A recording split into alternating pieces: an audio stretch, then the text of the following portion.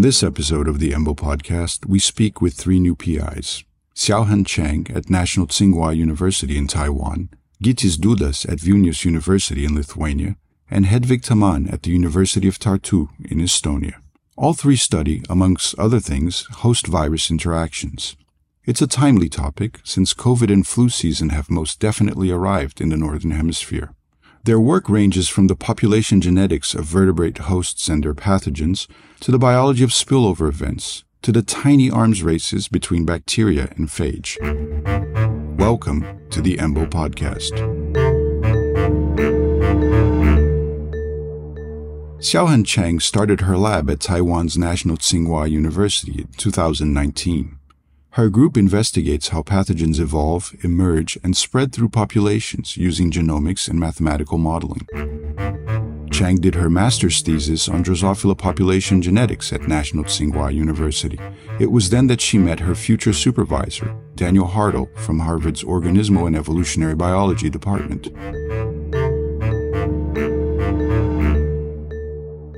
He visited Taiwan, he gave a talk in Taiwan, and I was lucky to have dinner with him. There were like more than 10 people in that dinner, and I sat next to him. And my advisor told him that I was applying for a graduate school. And he asked me which programs I apply for. And I told him about the names of the universities I apply for. And he said, like, why didn't you apply for our program at Harvard? And I said, I think that's too difficult and I don't want to waste my money or something like that. And then he said like, oh, send me your CV. And then so after that dinner, I sent him my CV and he told me that I was quite competitive. And then I applied for Harvard. And got in. I mean, it's a lab with very broad interest in evolutionary biology and population genetics, but you specifically went into pathogen genetics, population genetics, and a lot on malaria. So how did you get involved in that topic? And so at that time, I actually started from working Drosophila population genetics. But at that time, we relied on the publicly available data. We didn't have our in-house data. And one day, Dan came to me and said, we have tons of malaria parasites data. Do you want to give it a try? And I said, yes, of course, because for me, at that time, back then, I know I want to do the analysis, but I didn't care as much like which organism it was. And so I got to know more and more about malaria and got more and more interested in pathogens. And that's how I decided to do a postdoc in epidemiology, because I got interested in malaria and I studied its evolution, its patterns of selection. But then I feel like if I want to understand pathogens well, I need to understand its epidemiology. And that's why I chose to do my postdoc in Department of Epidemiology with Caroline Bucky and Mark Lepsich there. So where did this ton of Plasmodium data come from at that time? It's Dan's collaborator, Diane Worth. They collaborate with researchers in Senegal, Africa. They are affiliated with the Broad Institute in Boston. And that's one of the institutes that generate quite a lot of genomic data at that time. So you went through these great labs with fantastic mentors, and you did super well. And then you decided to return to Taiwan.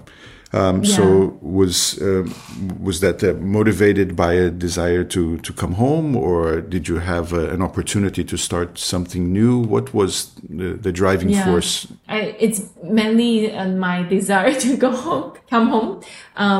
So before I went to Harvard, I always saw that as a temporary thing. Like, I knew I wanted to come back. Although during my years in Boston, 11 years actually, I really enjoyed being there. And in the end, it was actually quite difficult for me to leave because I like that city. It's like my second hometown. But I still want to be close to my parents. And I know they wouldn't move. They didn't even visit me when I was in Boston. And also my husband is also a researcher and his family is the same. They're also quite local. They don't travel that much. And we have a daughter and we want our daughter to be close to her grandparents. And we are both in academia. We've both found a job in National Tsinghua University. And so that's why we chose to come back. And this is also the university we graduated from, if you see that in my record. So we did our bachelor degree here together, and then we went to US together, and we came back to teach in our university together. Hsiao-Han Chang is part of the EMBO Global Investigator Network, which supports young group leaders in Chile, India, Singapore, and Taiwan. Global Investigator Network researchers receive financial support for 4 years for training and networking activities. I really appreciate the support from the EMBO Global Investigator Network. Especially this grant can be used to pay for some expenses that are not covered by the typical grants in Taiwan. And we just spend the money to go to a lab retreat. And this was really helpful. Like it helped kind of connect people in the group together, which is really important for a successful research group. And the other thing is I use the childcare support. So I was able to bring my daughter when I visited my collaborator in University of Cambridge. And because my daughter, she really doesn't want me to travel without her. Like she doesn't want me to do any like business travel without her. So having this support is really important because otherwise I might just give up some like important opportunities for my career development. So I really appreciate EMBO's support. In 2019, Hsiao-Han left Harvard's T.H. Chan School of Public Health to start her own lab at National Tsinghua University in Taiwan. Her work on the modeling of how pathogens evolve, emerge, and spread through human populations would soon be more pertinent than ever.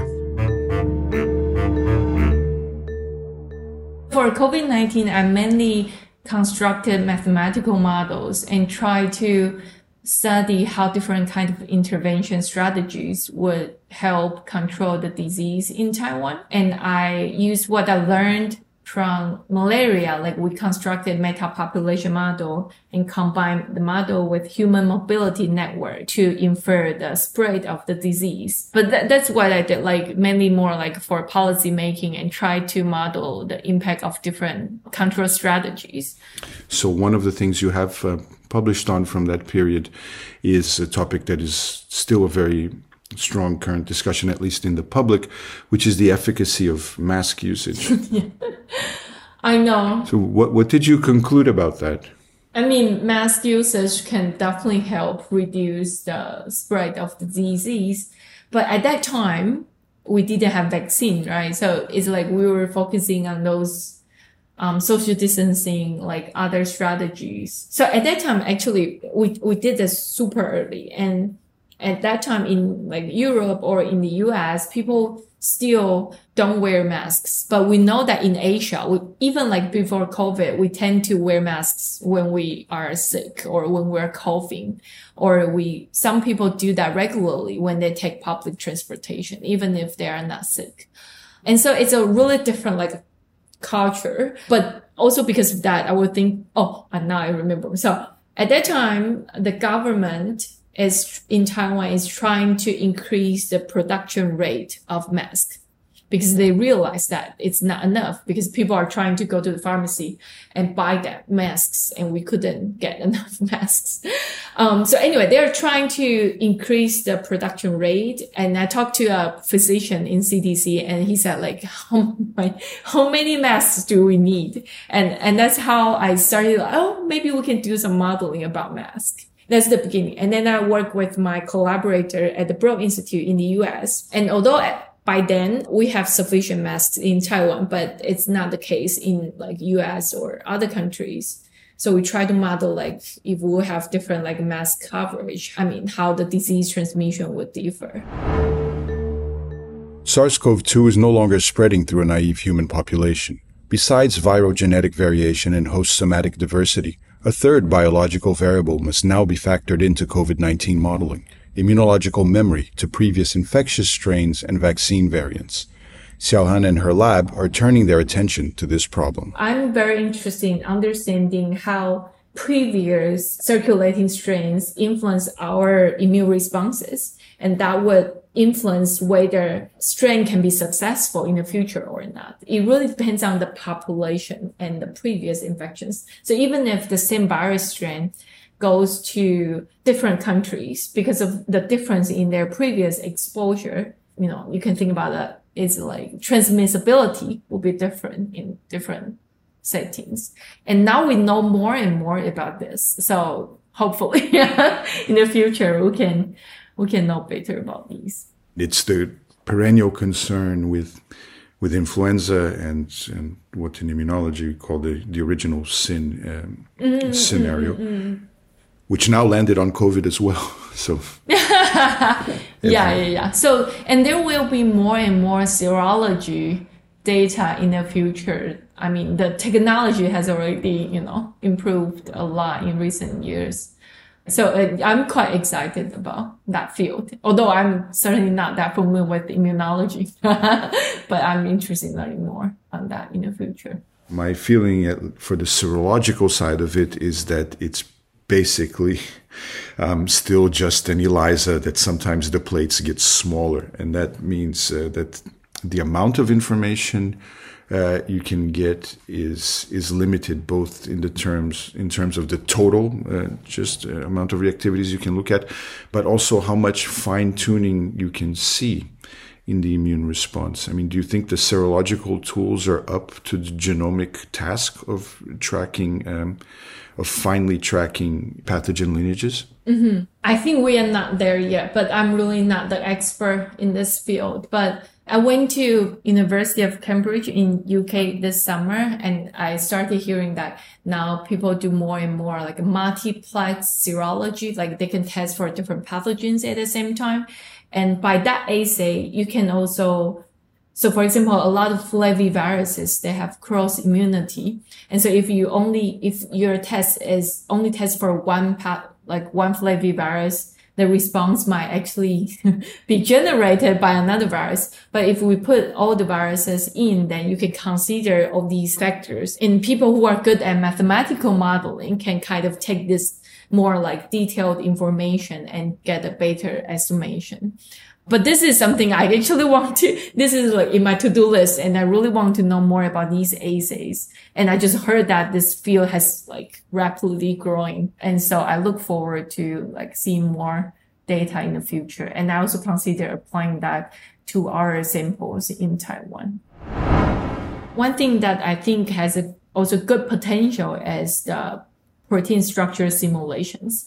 Because from genotype to phenotype, it's still far away from each other. But if we can put like some protein structure simulations in between, hopefully it will make it easier from like predicting phenotype from the genotype in the future. And that's one thing I'm trying to understand more and try to integrate to my research nowadays. Are you using AlphaFold? No, we are not using AlphaFold. I think AlphaFold is not I'm not the expert for this, but as far as I know, and also my students tried that, AlphaFold is more for not for like a small change. So if we just change one mutation, one amino acid in the structure, it doesn't really make a difference if we use AlphaFold. So we are trying to use more like molecular dynamics simulation tools. And there are like experts in my department. So we're still trying, but yeah, that's something I'm trying to learn. I always like to learn new things. So it makes me excited, even though that's not something I'm very good at already, but I'm keen to like learn and integrate that to my research. When the COVID-19 pandemic began, Gytis Dudas already had extensive experience tracking viral spread in real-world outbreaks. Dudas studied biology at the University of Edinburgh, where he also got his PhD. He then did a postdoc at the Fred Hutchinson Cancer Center in Seattle with Trevor Bedford, and worked as a consultant for several organizations, including the Scripps and the Chan Zuckerberg Biohub. In 2021, Dudas established his lab at Vilnius University's Life Sciences Center in Lithuania, where his group works on the evolution and ecology of RNA viruses. You were in an interesting position of helping to coordinate the local response during the pandemic, right? So you were a basic researcher, background in biology, and suddenly now you're doing biology under fire. What was that like? So that wasn't my first contact with that sort of infectious disease control. Essentially, my former field, so genomic epidemiology, where we use viral sequences to essentially reconstruct the history of a given infectious disease outbreak, that entire field was born in a single office at the University of Oxford, 30, 40 years ago.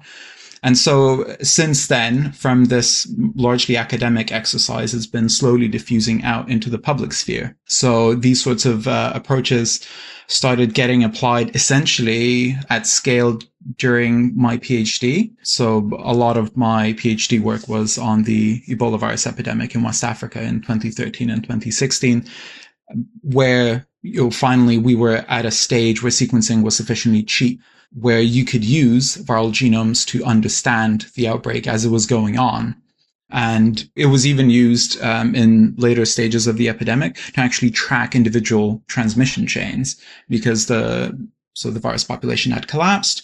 All of the surviving lineages were extremely distinct, and the WHO was basically using sequencing to confirm whether a given new case that cropped up in a new location belonged to a known transmission chain or one that sort of slipped under the radar. So in that sense, coordinating the response in Lithuania, and again, it's not strictly coordinating the response per se, it's coordinating the surveillance efforts. And I would say that that's been hugely successful. So not only did we discover an entirely new lineage, even though many richer states in Western Europe were first to sequence it, but we actually detected it, understood what it was, and were able to coordinate a huge effort together with African scientists to basically describe how this lineage likely originated somewhere in Central Africa and then spread to Lithuania via largely Francophone European countries. And then another project coming out of the surveillance efforts that's still ongoing so Lithuania is one of the, I think, top 5 mink fur producers in Europe. And obviously when the pandemic happened, we sort of knew always that any mustelid, ferrets and related animals, are quite susceptible to human respiratory pathogens. That was also the case with SARS-CoV-2. And basically, with our human side surveillance in Lithuania, we were able to detect multiple spillover events of lineages that were very clearly circulating in Lithuanian mink farms for up to a year at a time. And similar things have been reported in Poland. So that's an ongoing project where I was very happy to be able to actually take this mostly academic exercise of, doing phylogenetics on viruses, to then actually go back and say some things that were quite crucial to the way that we respond to the virus. And actually, the state food and veterinary services ended up doing a sort of widespread surveillance of the mink farms and actually confirmed that, yes, there were multiple instances of these lineages circulating in mink, which, again, alters the way that we respond. And between your work with Ebola virus and now, so between, for example, 2015, 2014, has there been a big change technologically in what you're able to do in terms of surveillance? Yes, I would say that, around 2014, I guess the largest change has been the development of tiled amplicon sequencing. So whenever we have an outbreak of a virus or actually a bacterium, just about anything, there's usually quite low genetic diversity, which means that you can design primers to tile the entire genome of the pathogen, and that reduces the costs of sequencing by a lot. The alternatives being sort of target capture based approaches, which actually end up being quite expensive. So the fact that surveillance ended up becoming so cheap, I think, was the ultimate deciding factor. So just as a comparison, when I was doing the Ebola work, there we were extremely happy to have about 1,600 complete Ebola virus genomes across the three most affected countries, so Sierra Leone, Guinea, Liberia, which represented about 5% of the cases. For SARS-CoV-2, last I checked, we have over 15 million complete viral genomes from all over the world. Granted, it doesn't cover the same proportion of the cases that were sequenced, but I would say that, maybe 10 or 15 years ago, it would have been unimaginable to have such vast volumes of viral sequence data, especially keeping in mind that many of the countries which we do not associate with particularly strong genomic surveillance, for example, Lithuania, have a very strong representation on the databases. So I would say that essentially the reducing costs of sequencing have led to this deluge of data that now on the methodological side, we're starting to struggle of what to do with this amount of data. One disappointing aspect here, at least in Portugal, and I know speaking to colleagues in other countries, was that although we were able to respond quite quickly in terms of academic labs collaborating with public health authorities and with hospitals and setting up a surveillance or simply diagnostic capacity, there was a sense here that for example, when the monkeypox threat surfaced, that it was back to square one, not scientifically, not technically, but in terms of the regulatory aspects, the interactions, being able to quickly just help hospital labs set up a PCR diagnostic, for example. In Lithuania, is it the case that things have reset at a different level? Would you say that we've learned something in terms of the way science and policy interact with the pandemic in Lithuania? That is a very, very good question that would probably actually require, several episodes to truly disentangle. Yes, I think there's always an issue of whenever there's a public health threat that emerges, particularly of the scale of the pandemic. One of the issues is that everything has to be done from scratch, right? Scientists have been warning people about pandemics for decades. Many Asian countries were much better prepared because they already faced, the first SARS coronavirus. But on the whole, the sort of institutional memory is incredibly short. So whenever a threat arises, we sort of deal with it with essentially duct tape frequently. And then after it's done, I've certainly not heard of any sort of review process happening internally in the Lithuanian government to sort of discuss, that this pandemic isn't the last one. There will be future threats. What have we done right? What could have been done better?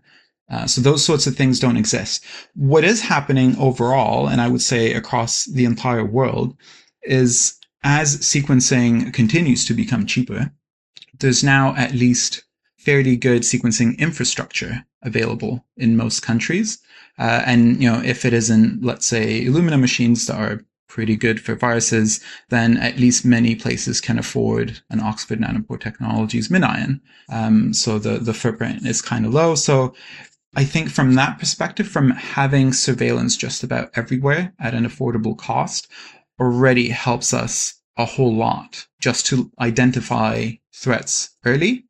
And then hopefully with enough of a memory of, what damage the pandemic has done versus perhaps considering a countrywide shutdown if a new threat emerges and comparing those costs.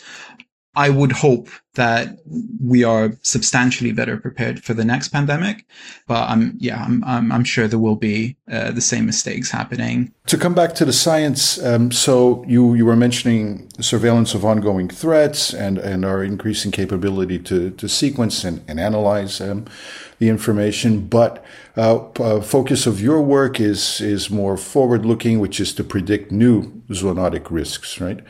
So what is the handle you have on what is an immense problem of an open-ended universe of potential pathogens? Yeah, so for that, I like to refer to WHO's 2018 document on which diseases are insufficiently researched. And next to a number of fairly familiar pathogens, there's also something that's called Disease X. And Disease X is basically the WHO's invitation of, well, let's not think just about these known threats, but let's think about entire virus groups that we know might be predisposed to causing issues in humans, or many of the diseases on the WHO's list are actually diseases that mostly affect people's livelihoods. So with that in mind, pretty much since my very first scientific paper that got published on the evolution of influenza B virus, I fell in love with the virus group that it's a part of. So this is a group called the Orthomyxoviridae. So influenza is part of it. There's, if you farm salmon, there's infectious salmon anemia that might be familiar to you. And recent metagenomic surveys have clearly painted this picture that, yes, there's a lot of viruses that are related to influenza, that are related to infectious salmon anemia. But there's also a much, much greater diversity of these viruses that are found in arthropods. And in fact, some of these have been detected early on because they were discovered to be infecting vertebrates. So a lot of them infect seabirds. I guess the most recent example would be bourbon virus, which I think caused the death in the US a couple of years ago. And so very clearly, this group contains members that are able to cause disease in vertebrates to some extent. And so my current goal is to better understand what is the distribution of risk posed by these Orthomyxoviridae viruses that are found on the arthropod side and what's associated with it. And one of the more obvious targets for investigation would be the surface proteins. So viral surface proteins have a whole variety of functions, but usually they, at the very least, attach to the host receptor of the cell. So that ends up determining what hosts it's able to infect, and usually which tissues. So basically it's host and tissue tropism. And then there's some additional functions like escaping from the endosomes, etc. So basically, if we can survey what's the ability of these metagenomically discovered orthomyxoviruses in arthropods, what's their ability to enter vertebrate cells, at least we then have some idea of what the risks may be. It's by no means sort of predicting the next pandemic, but it is adding to our understanding of what are the things associated with increased risk to enter vertebrate populations. Is this something where you see that AI might come to play a big role in? Yes, in many ways. Firstly, there's been recent advances, obviously with AlphaFold, but there is a team of my colleagues who developed a machine learning method to detect novel RNA-dependent RNA polymerases in metagenomic data. And no surprise, they discover essentially entirely new families, if not orders, of viruses that have slipped under our radar because the vast majority of discoveries that we do are based on primary sequence similarity. So usually take a sequence and then that you found in a mosquito, for example, and then you compare it to a database, and that similarity is essentially the limit of your ability to say what that sequence is. There's a couple of ways to extend that, and machine learning is one of the ways in which those sort of similarities can be generalized. And so machine learning can definitely help us there, essentially fishing stuff out of what we call the viral dark matter. And then the other obvious thing is AlphaFold and just being able to fold protein structures using just the individual sequences. It's not perfect at this point by any means, especially since some of the surface proteins that I'm focusing on right now, called GP64, that are used by this one specific clade of orthomyxoviruses, seem to be ridiculously diverged. So they're kind of closely related in their RNA-dependent RNA polymerase. For whatever reason, their surface proteins are ridiculously diverged and barely recognizable as such, especially by primary sequence similarity. So AlphaFold here still kind of fails because it needs close relatives of the sequence that you're interested in folding to be able to fold it correctly, because it uses some coevolutionary signals. So yeah, AlphaFold definitely has the potential to change things, but the reliance on homologous sequences is, for the time being, sort of an Achilles heel when it comes to my research. my suspicion, based on essentially running genomic epidemiology analyses like the ones you see done on SARS coronavirus 2, seem to indicate that there's this one particular orthomyxovirus that's so far been discovered in mosquitoes only. There's indications that it might be infecting a vertebrate host at some point. So this virus called Wuhan mosquito virus 6, very unimaginative name, unfortunately, seems to migrate incredibly fast. So we see that the viruses collected around the perimeter of the Pacific Ocean have shared a common ancestor within the last 20 years or so. And then even viruses that eventually are found in Australia and California have been in contact within the last 8 years or so. And mosquitoes are not thought to travel very far. They can be moved around by other means, but then we also see what look like diversifying selection focused uniquely on the surface protein GP64, which again, insects don't really have immune systems that can operate on the same timescales as virus evolution. And the only system that we are aware of that can do that is our very own antibody-based adaptive immune response that can essentially generate a response to just about any protein in a matter of 2 weeks. And so we suspect that this virus is able to infect vertebrates. And by checking whether this GP64 of Wuhan mosquito virus 6 can enter vertebrate cells, we're hoping to get confirmation that yes, it can. And that therefore, if we go out and start catching, we suspect the vertebrate host is birds, if we start catching a bunch of birds, that we'll at least be sure that the virus can infect them, rather than sort of starting these wide seroprevalence studies based on this sort of genomic epi hunch. I want to do a quick jump here, because looking at the things you're interested in, it stands out that there's just one really DNA virus in the bunch, which one that I'm not familiar with. So could you tell us a bit of why anelloviruses are interesting to you? Yeah. So anelloviruses are kind of interesting, but only in terms of how much of a pain they are to work with. So anelloviruses, for those who are unfamiliar, are these small circular DNA viruses that basically each of us have. We're essentially all infected with them, and they don't seem to be causing any sort of disease. So I've been contacted by colleagues of mine from the Ebola days who went on to work for Ring Therapeutics, which is a gene therapy company that essentially hopes to adapt these viruses that seem to persist within our bodies without any obvious immune response from the host, to obviously adapt such a viral system for gene therapy for obvious reasons. Anelloviruses, if I could help it, I probably wouldn't be working on DNA viruses, or actually any virus that recombines, simply because the sorts of analyses that we can do on them become that much more difficult. The moment there's recombination, your phylogenetic tree is meaningless, because phylogenetic trees are fundamentally a model of clonal evolution.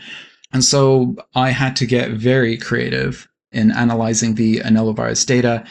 And the other fascinating thing about them is they recombine like crazy. You can take sequences that are 80% identical at the nucleotide level, and there's just loads and loads of recombination that you see in them. And sometimes the diversity is such that you start even wondering if what you're seeing is true homology. Truly a fascinating system, and one that I'd rather not work with professionally. Dudas' homepage at evogytis.github.io has many great resources, including videos, blog posts, papers, and preprints.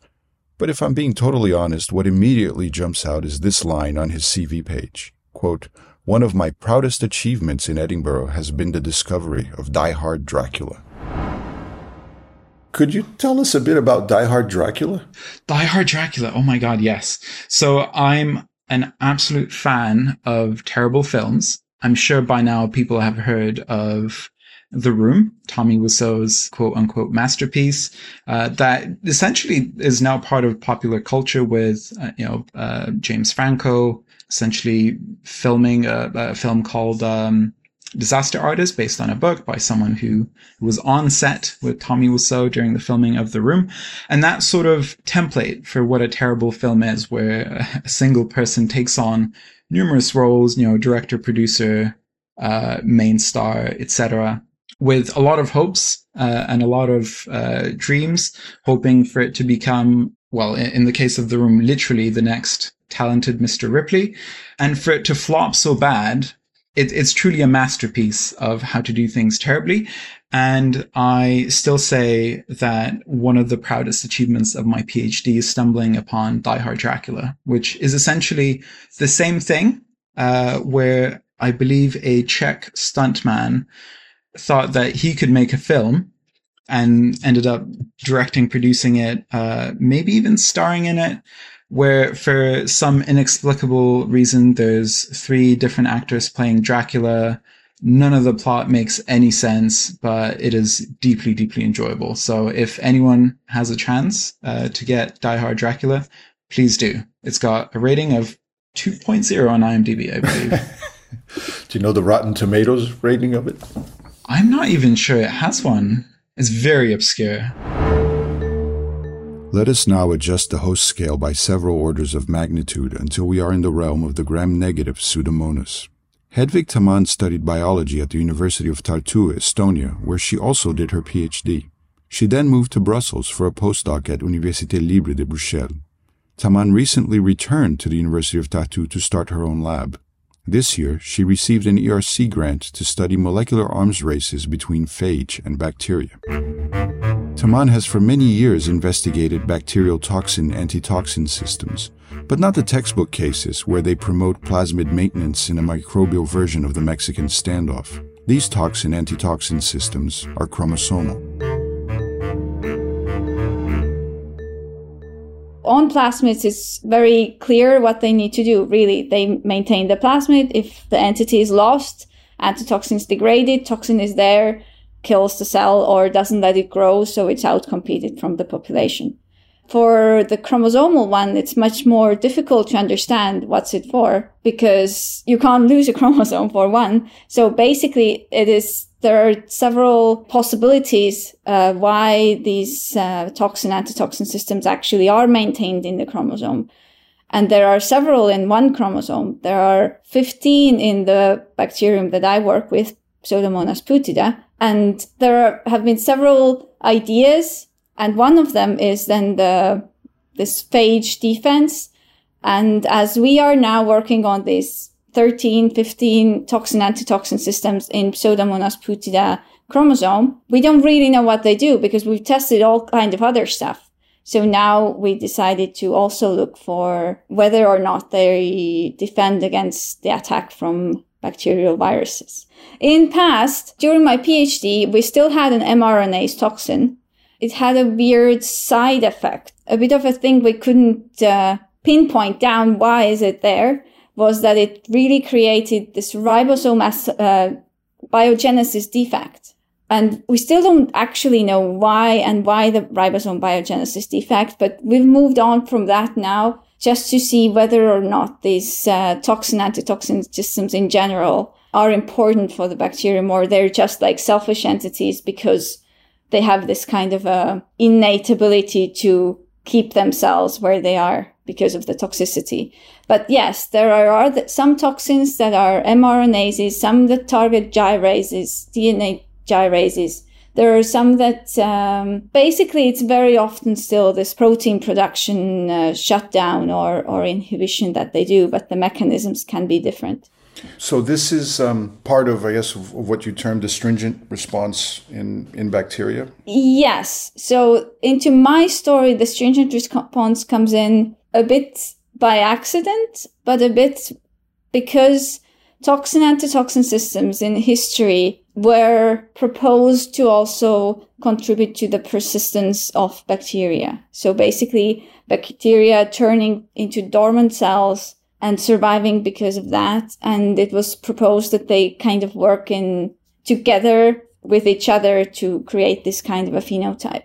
It has been now revisited, and it does not seem to be the case for the toxin-antitoxin systems. But stringent response itself is actually what does induce this kind of a dormancy, because it does turn the cells from growth to a more dormant state, to a stress survival state. And that's how I became to study the stringent response. And so, yes, my topic right now is to see, I also included the phages. So to see how toxin-antitoxin systems are involved with phages, how the stringent response is involved with phages. I don't consider the toxin-antitoxin systems and the stringent response to be involved with each other that strongly. It's just two sides of the research that I'm into right now. If we come back to the phage issue in this, so I realize it's the beginning of the project in this in many ways, but what is your model for how the stringent response would affect phage infection? So it's quite easy to think that if a stringent response is activated and protein production is turned down, then it's bacteria produce less phages. It's also interesting to think because in nature or in the environment, bacteria are usually in a stressed state. They're not fast growing or anything like that. So they probably have the stringent response might be activated. So the phages that actually in the nature, in like natural conditions, can infect bacteria have to somehow overcome this issue. So my real interest in it is really how phages can actually infect these dormant bacteria and how this kind of arms race works with the bacterial very central system that bacteria can't really change too much, and then phages that can actually come and manipulate maybe with this response. I don't know, but I hope that there is something in there. Well, in a way, it's analogous to mammalian sickness responses of just slowing down and sleepiness and reduced activity and reduced feeding behavior, I guess, would be the... Yes. It's basically, I mean, for bacteria, what I think is not that it becomes like that when it gets infected with the phage. I more likely think that in general, a bacterium in nature doesn't have too much food, doesn't have, it's in like a nutritional stress, and stringent response usually is activated mainly by different nutritional stresses, amino acid deficiency or things like that. So I would think it's more like if we are stressed in a way that, we don't have food, we don't really want to walk. I don't know. So you're saying there's no direct evidence for viral recognition in triggering a stringent response in bacteria? I don't know yet. There might be. But I would think that triggering a stringent response is not very beneficial for the phage itself, if we would think that phages think or have any kind of a directed move ideas. But it's more likely that the stringent response is actually, they don't want to turn it on. They want to turn it rather off, or they don't want to kill the cell with the cell just dying. They want to kill the cell once the phages are produced so that they can exit the bacterium and infect new ones. So I would rather think it's not really initiating the stringent response, it's rather turning it off. Yeah, that was so I had a friend who's a much older virologist, and he was always saying that viruses will know a lot more about the immune system than scientists ever will. It's the sign that you're onto something important when the pathogen is bothering to interfere with it directly. Yeah. But yes, well, viruses knowing things is a completely different issue. Yeah, it's a very anthropomorphic idea, but yes. No, but the main clue there was if it's really important, just given time and natural selection, you will find... Exactly. That's what I'm trying to do, is really look from the phage how to get over this kind of a stress response. Because although the bacteria I work with, it's Pseudomonas putida, it's an environmental bacterium, more likely to be used in bioremediation or biotechnology productions. So we want to keep it more strong and not reduce its viability. I still hope to learn from that bacterium how phages interact with the stringent response, and possibly, get ideas how we could do the same, even in regards to pathogen, and then how to shut down this stringent response that actually helps bacteria survive, to increase the efficiency of antimicrobials. So you're saying the stringent response is a component of antibiotic resistance? In my mind, it is, yes. Because as it turns out, it makes bacteria grow slower. It takes them more time to die, basically, in like a very general speaking. So if it takes more time to die, it has more time to gather different mutations or things that can give it actually resistance. So basically, stringent response make them more tolerant to antimicrobials. This higher tolerance help them survive longer, create resistance. And then when the resistance is there, it will just spread around. So if we can stop the creation of the resistance, I think we might be onto something to reduce the spread of antimicrobial resistance. That's interesting, because at the same time you would be making them, just by what you're discussing now, you would be making them both more susceptible to antimicrobials and more susceptible to phage, which is of course coming back as a big therapeutic option. Yes, it's coming back very strongly. I still feel it has a lot more work to be done towards it. And I struggle to really believe that we can use this kind of changing and evolving phages against bacteria during infections in a general manner.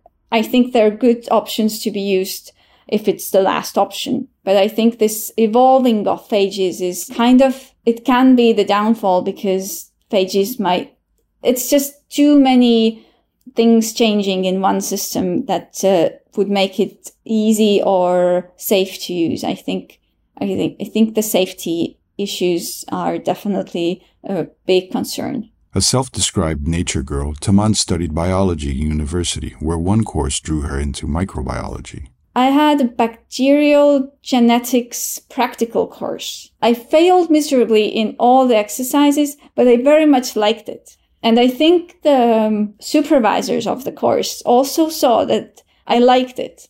And maybe they didn't see me failing all the time, because I did, but Anyways, they invited me to join their lab after that. It was second year of bachelor's. So in Estonia, we go to do practical work in the labs already as undergrads. And I joined that lab. First of all, I worked on a 2-component system, nothing to do with toxin-antitoxin systems or anything. But then after finishing my bachelor's of 3 years, it didn't seem I could do anything really with just that degree. So I went on to master's, and I'm kind of a lazy person. So I just stayed in the same lab and started studying toxin-antitoxin systems, because during my work, it was accidentally another kind of a research direction that came up. And after my master's, I did think whether or not to do a PhD, but I had so many unanswered questions now coming to this toxin-antitoxin systems that I started studying, that I wanted to get those answers. And it just led on to me doing a PhD in toxin-antitoxin systems. I had a collaboration in Belgium where I met my future postdoc PI. So it's kind of all connected in a very logical and accidental kind of a way at the same time. So throughout this bachelor's, master's, and PhD, you worked with the same supervisor, with Dr. Horik. Is that? Yes. So what did you pick up from her about supervising? Because clearly it worked very well. You guys published an amazing amount of work, and you worked with her from a very early stage in your career. What did you learn about being a supervisor? I actually work side by side with her, like now as well. And I think we just click very well. I think we work together very well. We're very similar in our approaches to science, in our approaches to how supervising should be. So I never had any issues. And yeah, I think what I learned from her is just being involved, and not, if you have an idea, don't try to first formulate a big picture out of it and then tell it to your students, but just try to formulate that picture together with the students. And I think that works. It's just taking students really as equals. And of course, if needed, you have to be the supervisor. You have to be the stronger voice and you have to put your foot down. But in an everyday life, when you really work every day, every single day together, and you see each other every day, it's just about the communication and sharing your ideas and your thoughts and picking up the ideas and the thoughts of the other people. So I would imagine that my supervising does not suit everyone, because I always try to, like, even from the undergrad state, I try to give options to the student on what they should do or want to do. And sometimes I think at that stage, students might apply or take better just like, you should do this, and then the reason. But anyways, I had 2 undergrads last year, and now they both continued with me with their masters, so I did something right. After her PhD in Tartu, Tamman moved to Brussels for a postdoc. As she told me, quote, "I went for 2 years. I stayed for 5 years." When you were doing your postdoc in Brussels, was it always your intention to come home, to return to Estonia? Yes and no. When I went, it was very much my intention. I always thought, I have no reason I need to stay for too long. I just go there, do my postdoc that I'm basically required to do. Because here, as we have such a narrow research field, basically everyone is expected to do a foreign postdoc if they want to do any kind of a research in Estonia. And I think in the very end of my postdoc, I started considering not coming back. I had decided to leave my postdoc lab because I'd been there for 5 years. I think it's enough. I mean, I want to say it's not too much, but I think it's exactly enough to, this sounds very selfish, to get everything I need from there. So basically, I felt I was in a position where I could do something on my own. In practical terms, for you to start a lab, it's been a great time because you had the EMBO installation grant and now the ERC. Congratulations. So thank you. You must have at least some tranquility to focus on the science for a while. Yes. In all honesty, we are writing a consortium grant right now. So it's the end day. So it's very hectic right now. So I can't say that I'm right now very calm and peaceful. But yes, just to start, I came back with an Estonian returning researcher grant, which basically is, it paid my salary and it allowed me to start something. And then I got the EMBO installation grant that really helps to not just to set up the lab and the funds for that, but it gives so much possibilities for networking. So yes, I really appreciate those opportunities because in my very core, I'm a shy person and I don't reach out myself. So giving this kind of an opportunity, which makes it easier to reach out and easier to interact with people, it's very important for me. And I think this is a very big asset for my group or for me as a PI growing to be a better PI. So I hope I got this right because I ran one of your interviews through Google Translate because it was in Estonian. So hopefully it did not get completely mangled, hopefully. And then Translate like AlphaFold is a lot better than it was when it started. But one of the things, if Translate didn't mangle it, that was in there, that one of your concerns was a bit in terms of now not being too isolated when you return to Estonia. But you said that you would also like to focus on building a local network with not just within Estonia, but within the surrounding countries.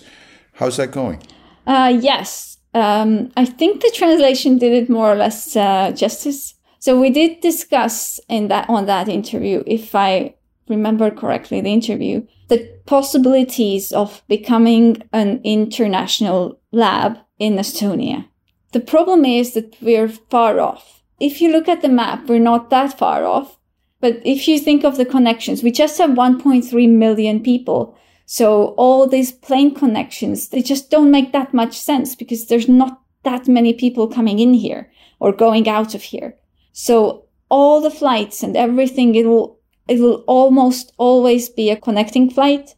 So it always takes a day to go somewhere and a day to come back. In that sense, that was kind of our concern. And our idea to solving this was building up a local network of people from Latvia or Lithuania who are much more easily accessible. So people would come here easier for a PhD or for a postdoc because they have a possibility to visit home. Because I know it's important to visit home. I was a postdoc during COVID times.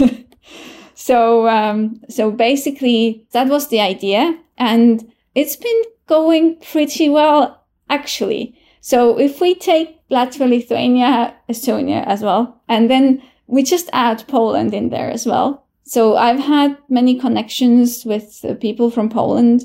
I just visited a lab in Krakow.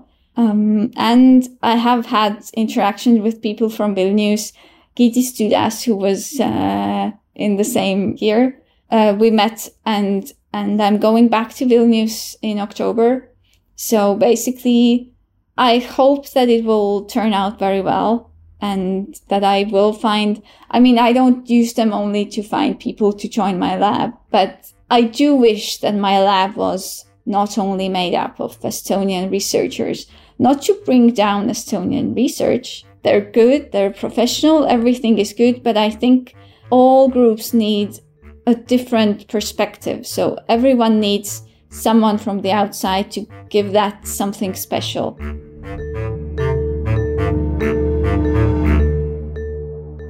Lithuania and Estonia are part of EMBO's Increasing Participation Initiative, a funding and support scheme for life scientists at all career stages in 11 countries. It includes support for applications to EMBO programs, publication at EMBO press journals, attendance at EMBO events, and more. To learn about the benefits, eligibility, and application processes for EMBO's installation grants, Global Investigator Network, and the Increasing Participation Initiative, visit embo.org. Thank you for listening to the EMBO podcast.